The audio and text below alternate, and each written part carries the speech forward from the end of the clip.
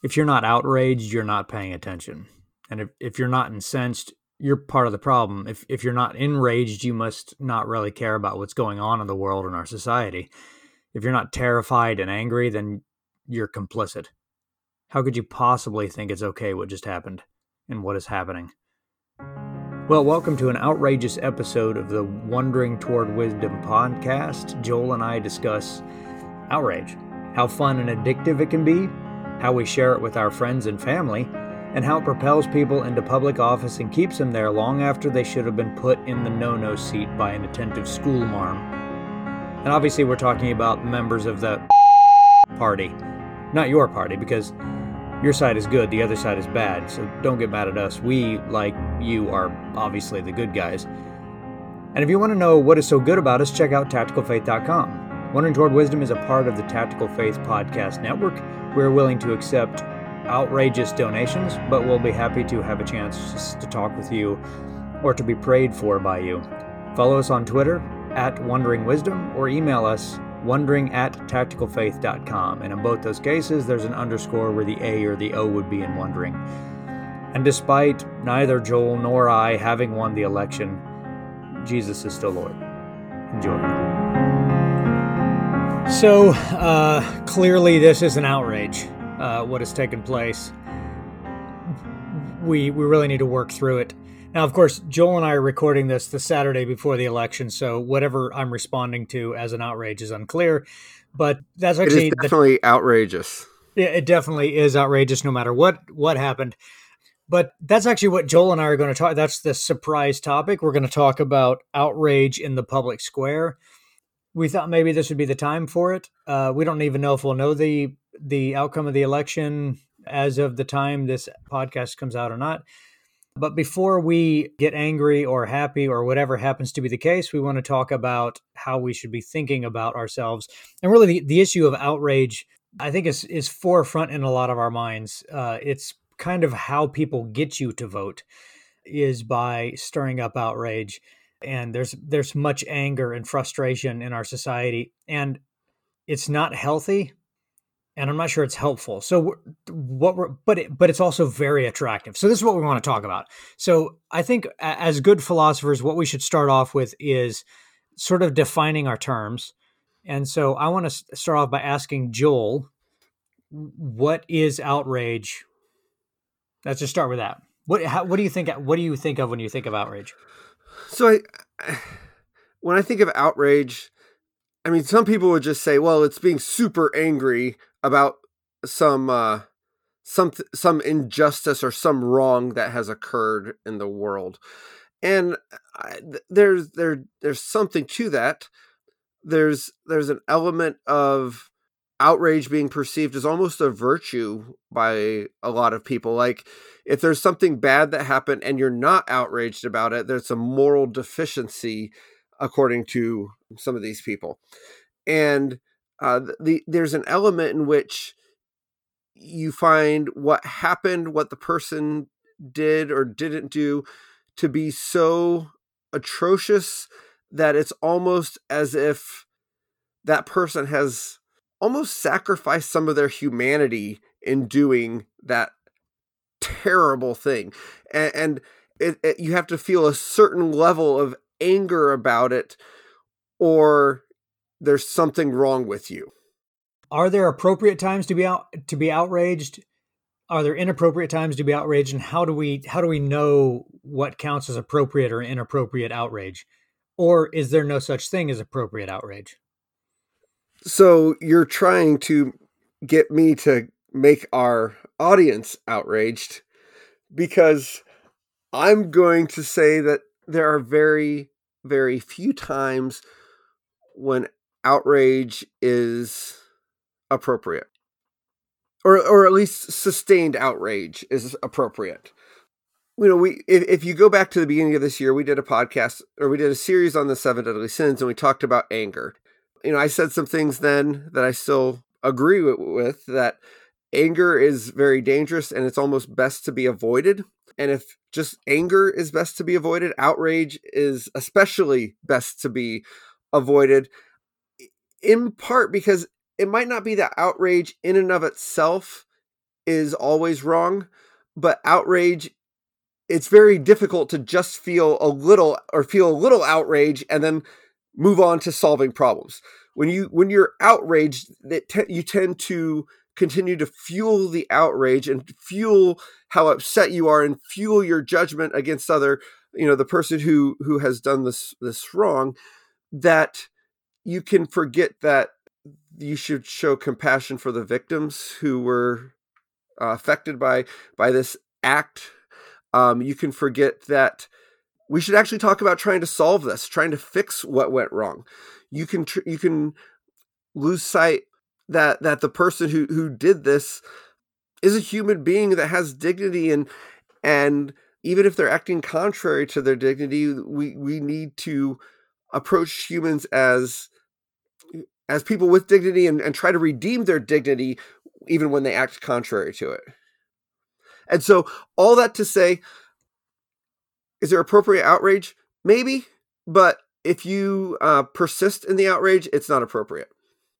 Okay, so I want to pick up on a little bit of what you said, and maybe we can talk about see if there's different kinds of outrage, because I feel like one of the issues that comes from one of the reasons why outrage is so widespread is because outrage tends to arise from problems that we're not actually specifically dealing with, or we're not dealing with in our own. We generally don't deal with them in our own particular localities or in our own lives.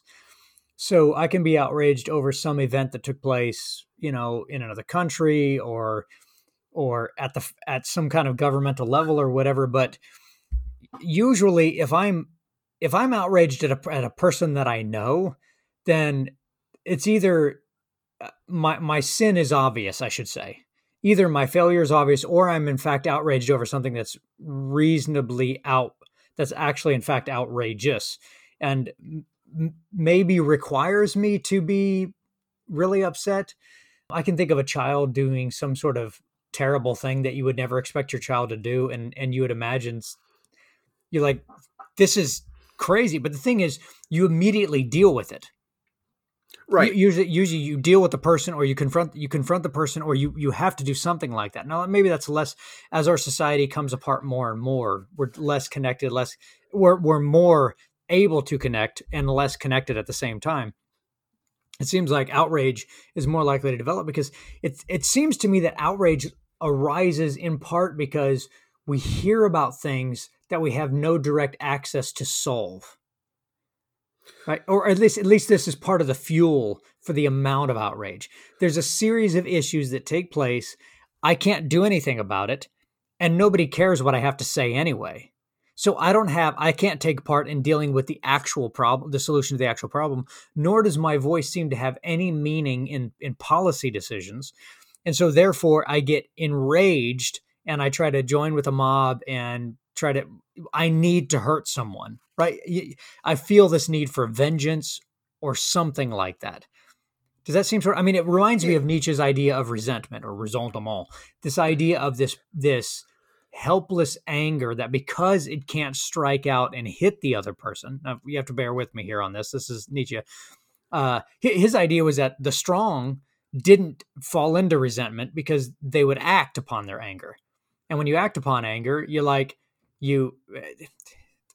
is the way I kind of viewed it when I was, young. You're young, you're in high school, you get in a fight with a guy, or maybe maybe I can't mention anything about having a beer together, but you get in a fight with someone and then 2 hours later, you're best friends. And there's a difference between that and hate, just this poisonous hatred of someone where it doesn't matter what they do. It doesn't matter what they suffer. It is not enough. It's like this bottomless pit of hunger for rage. And that's what I feel like this. And it comes because I can't do anything about the situation. And I'm not saying you should punch someone, but sometimes I think that, well, let me leave that alone. Sometimes it might be better to punch than the kind of attitude we have, but you can't deal with the situation. You can't do anything about the situation. So rage builds up because you're sort of helpless, and we're consistently flooded with claims of wrongdoing by people, particularly the people on the other side. Of course. So there's there's something about that helplessness that is sometimes, I would say, is actually appealing to us, because when we can't do anything, we recognize that in the intensity of our emotion is important for outrage. And so in order to sustain that intensity of emotion, we look for ways to demonize or at least dehumanize our opponents, such that we get to a point where we become convinced that the only way someone could actually think that is if they're stupid, or if they're evil, and so they're, it's either ignorance or maliciousness, but in both senses it's like, we look at someone and say, you're acting as less than human, and that allows us to feel more of a sense of judgment on that person, or that group of people, or however you want to approach it. And that's also part of the outrage, because or part of the problem with outrage is because there's a sense of perpetual outrage that has to be sustained. And the only way you can sustain outrage is by continually upping the horribleness of the situation, the horribleness of the person involved. Yeah, that's interesting. So you keep talking about outrage like it's a drug that if you get you develop sort of a what's it when it doesn't work as much anymore? Sorry, I just forgot normal English. Tolerance. Yeah, you develop a tolerance for it, and so you have to up the ante, and so we go further and further and further in determining, or in our we go deeper and darker and more evil in our estimation of those that we disagree with, either in terms of their stupidity or in terms of their moral monstrosity. And we do that because outrage is like a drug that I'm developing a tolerance to. Mm-hmm. So maybe that's the only kind of tolerance our society really has. It's troubling, because when someone is outraged, so if we're going to get into some brain science here, which I'm just mentioning the word brain science kind of puts me out of my depth. So, because he doesn't have a brain. I want to admit that up front. But we have this thing in our brain called the amygdala. That's our fight or flight response.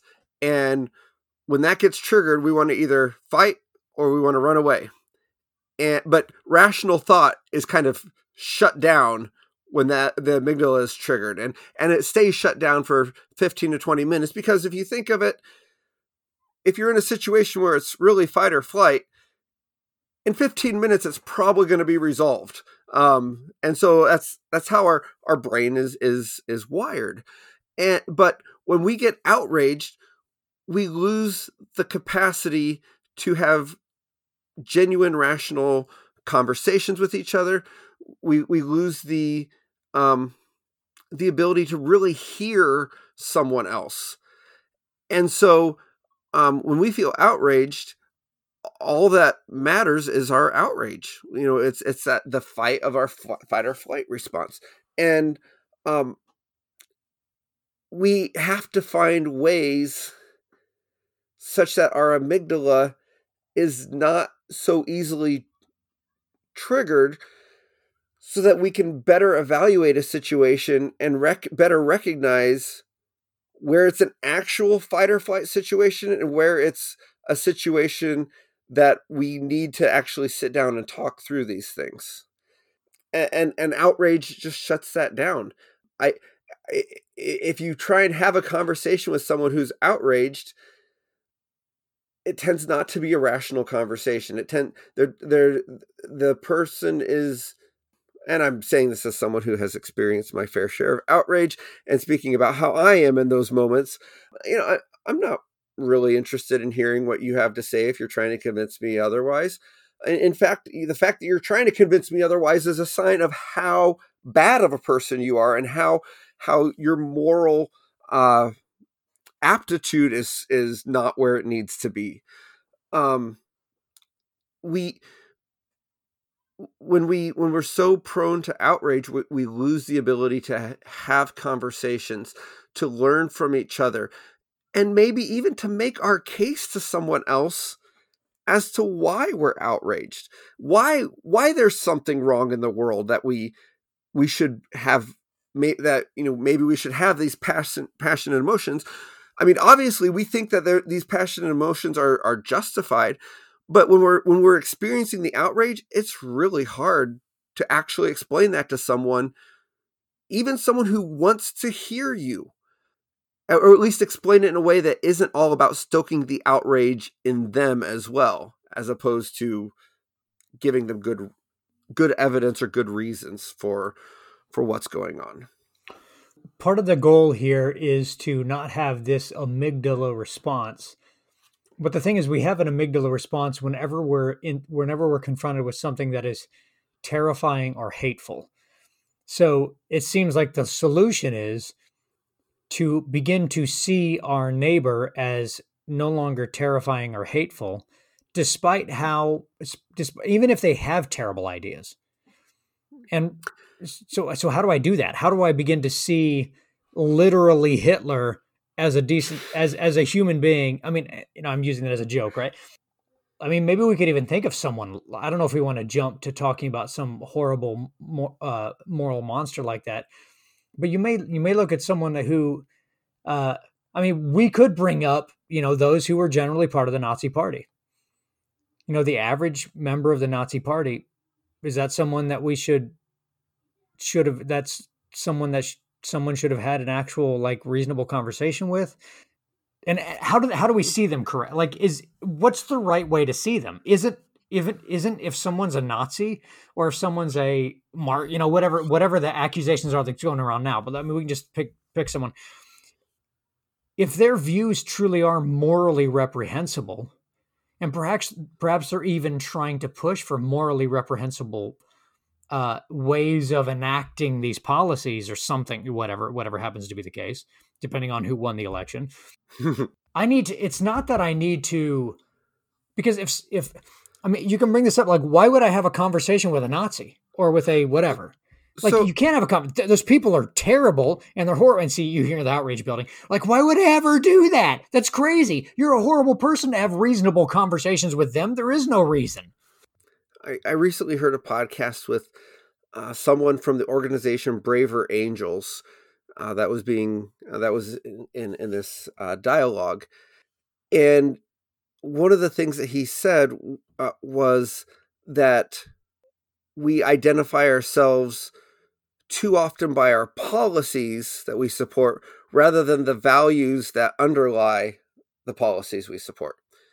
And if we can take a step back and talk about the values that drive our policies, then we actually find that we agree on the values, even if we have dramatically divergent opinions on how those values should best be enacted.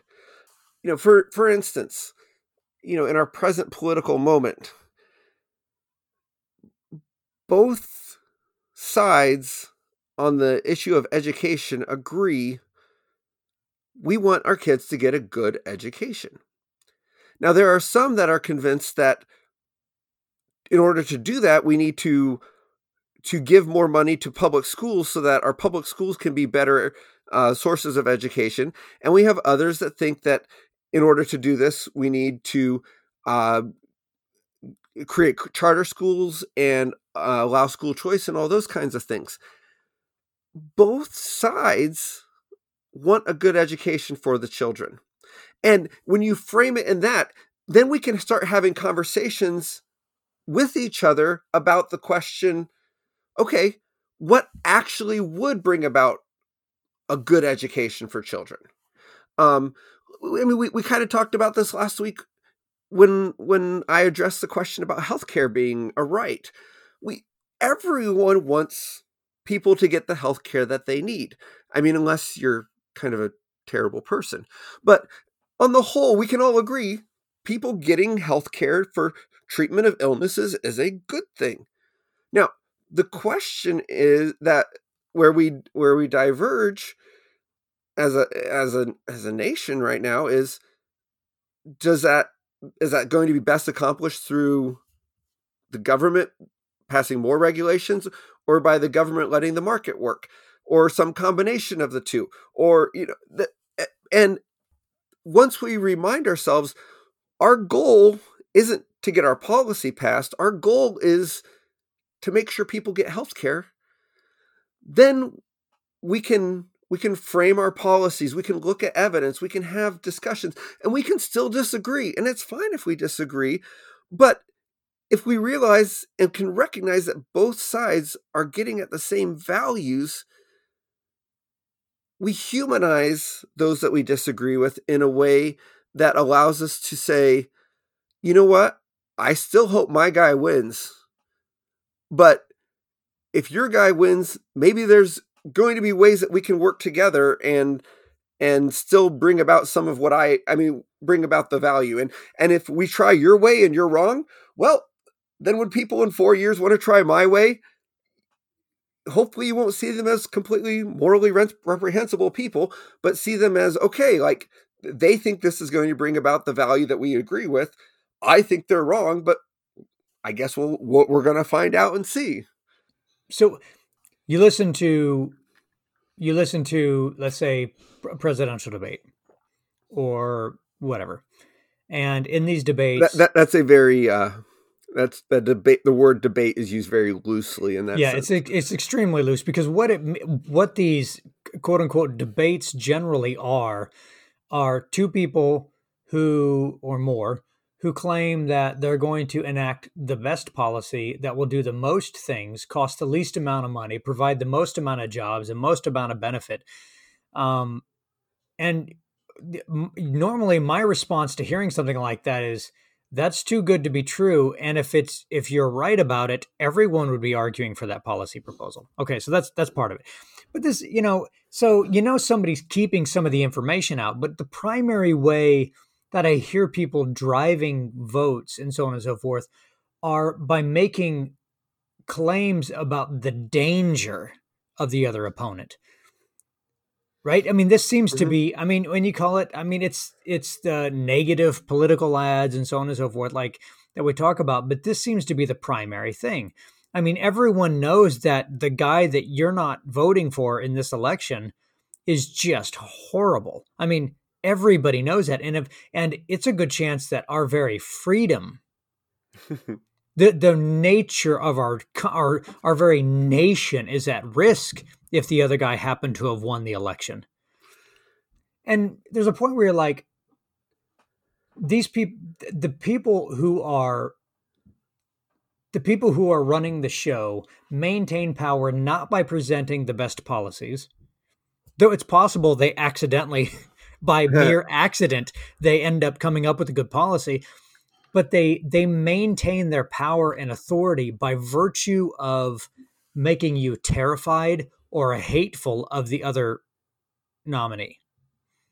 And I guess here's my question. If people are if they're stirring outrage for the sake, and I'm not saying all politicians do this, not they don't directly do it all the time. But if there are a group of people who are in fact using outrage as a tool to maintain power, is it right to have outrage at them for doing such a thing? That is a great question. I would like to think that, I mean, part of the reason why they campaign that way is because it works. I mean, we talked about that amygdala, yeah. And I mean, if they know if they can trigger that amygdala, that what you feel is going to be more important than any factual information that can be given that's contrary, as long as you're feeling that outrage, or if you're feeling the danger of what might happen, that fear. And that's why it's so important that we can step back and say, hold on, this isn't especially as Christians, we're the most common, when God or an angel shows up, what is the first thing that's always said? Do not fear. Mm-hmm. Do not fear. And I think so many of us live our lives governed by fear in one way or another that we forget that we're not to be afraid, that whatever happens in the earthly kingdom, our citizenship is in heaven, and that our hope is not in who wins the election. Our hope is in Jesus, and that hope will never fail us. But when we start to lose sight of that reality, it's a lot easier to become afraid of, and to fall into the trap that the politicians are putting before us. And so as Christians, if we can step back and say, hold on, we're not falling for that. We're not going to get, we're not going to go down that path with you. Then we can have conversations with each other. I mean, there is a lot of divisiveness, and we got to find ways to have conversations with each other. We got to find ways to remind ourselves of the humanity and the dignity of those who disagree with us. Because if we don't, we're not just talking about the division of a country, we're talking about the division of the church. Yeah. And that's not okay. We have to find ways to work around that. I mean, people are, when we talk about unity, I mean, that's what Jesus was praying for before he went to the cross in the garden in John 17. He was praying that we may be unified. Now, unity doesn't mean we agree on everything. Unity means that we recognize that we're all on the same team in the end. And that we can have great discussions. We can have disagreements. We can get into these things. But it has to be done with the reminder that we are members of the kingdom of God. We are citizens of the kingdom of God. And that is where our ultimate identity is found, not in being a part of one party or the other, or supporting one candidate or the other, or even hating one candidate or the other. Our identity is found in Jesus, and whoever wins the election, our job is not to cheer or criticize them blindly. Our job is to work to reveal the kingdom wherever we go, whatever we do, whoever wins the election. So there's a number of things there. Let me just kind of reiterate them. First of all, the people who use outrage to stay in power use outrage because it works. If it stopped working, they'd stop doing it. Yep. And so don't blame them, blame yourself. Well, you can blame them too, but yeah, well, you can blame, yeah. And it's probably something that we should try to call out. The thing is, we do call it out on the other team.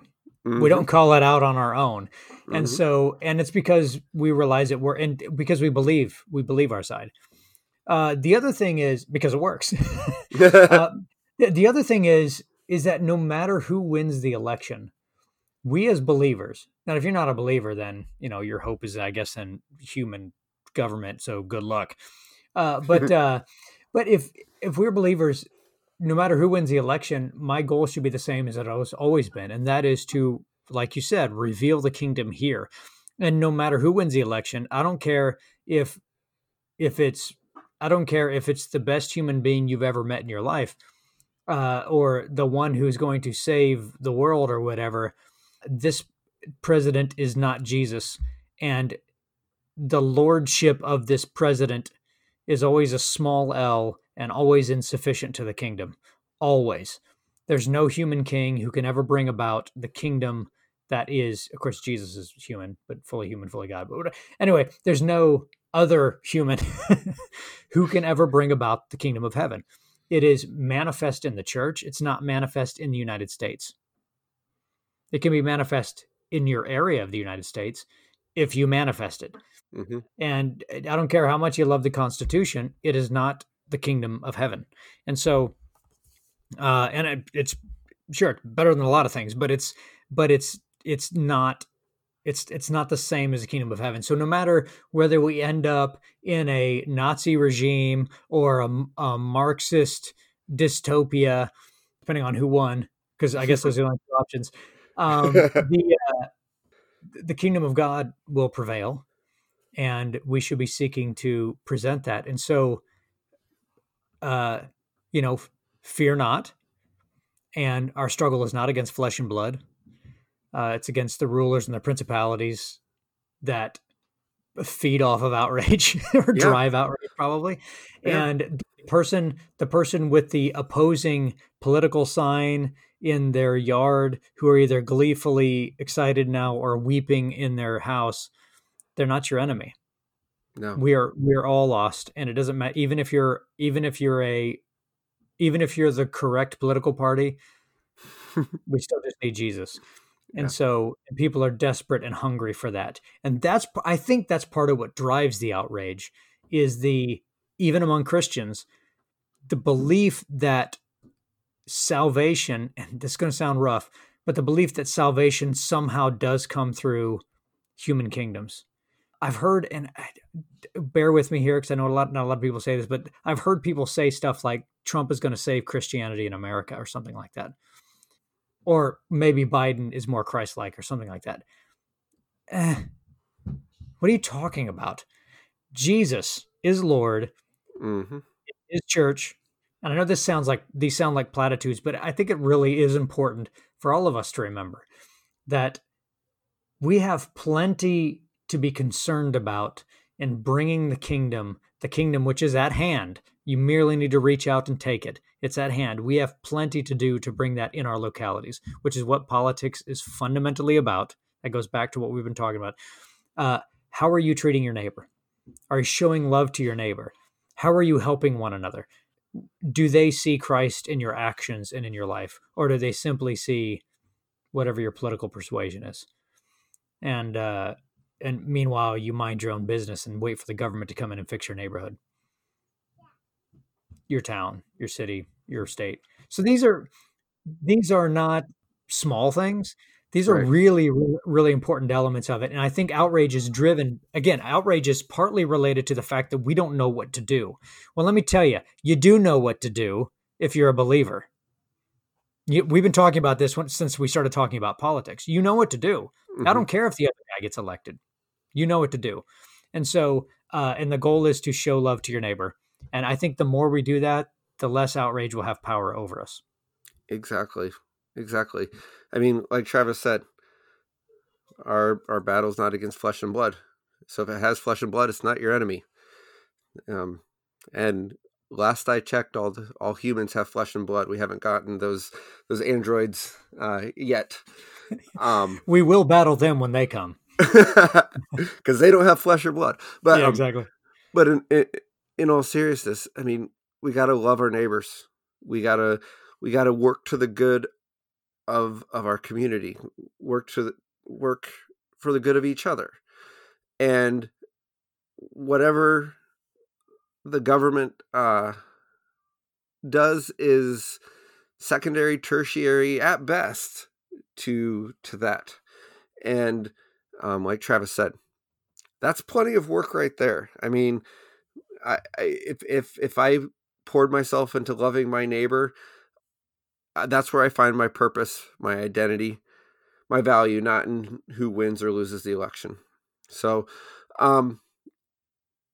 we hope that this episode has given you some hope, has given you some encouragement to push back against those who are trying to make you feel afraid, those who are trying to stoke your outrage.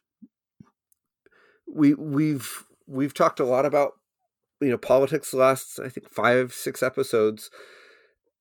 We were doing it in the build up to the election, but really today, the day after the election, when this comes out, now is when we put this into practice.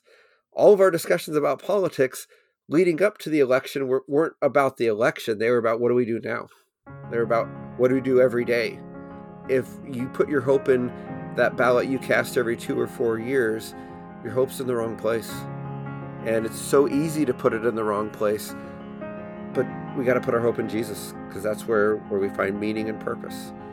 May we look forward together to giving glimpses to the world of the kingdom of heaven. But for now, I'm Travis. I'm Joel. Thanks for listening. Have a great day.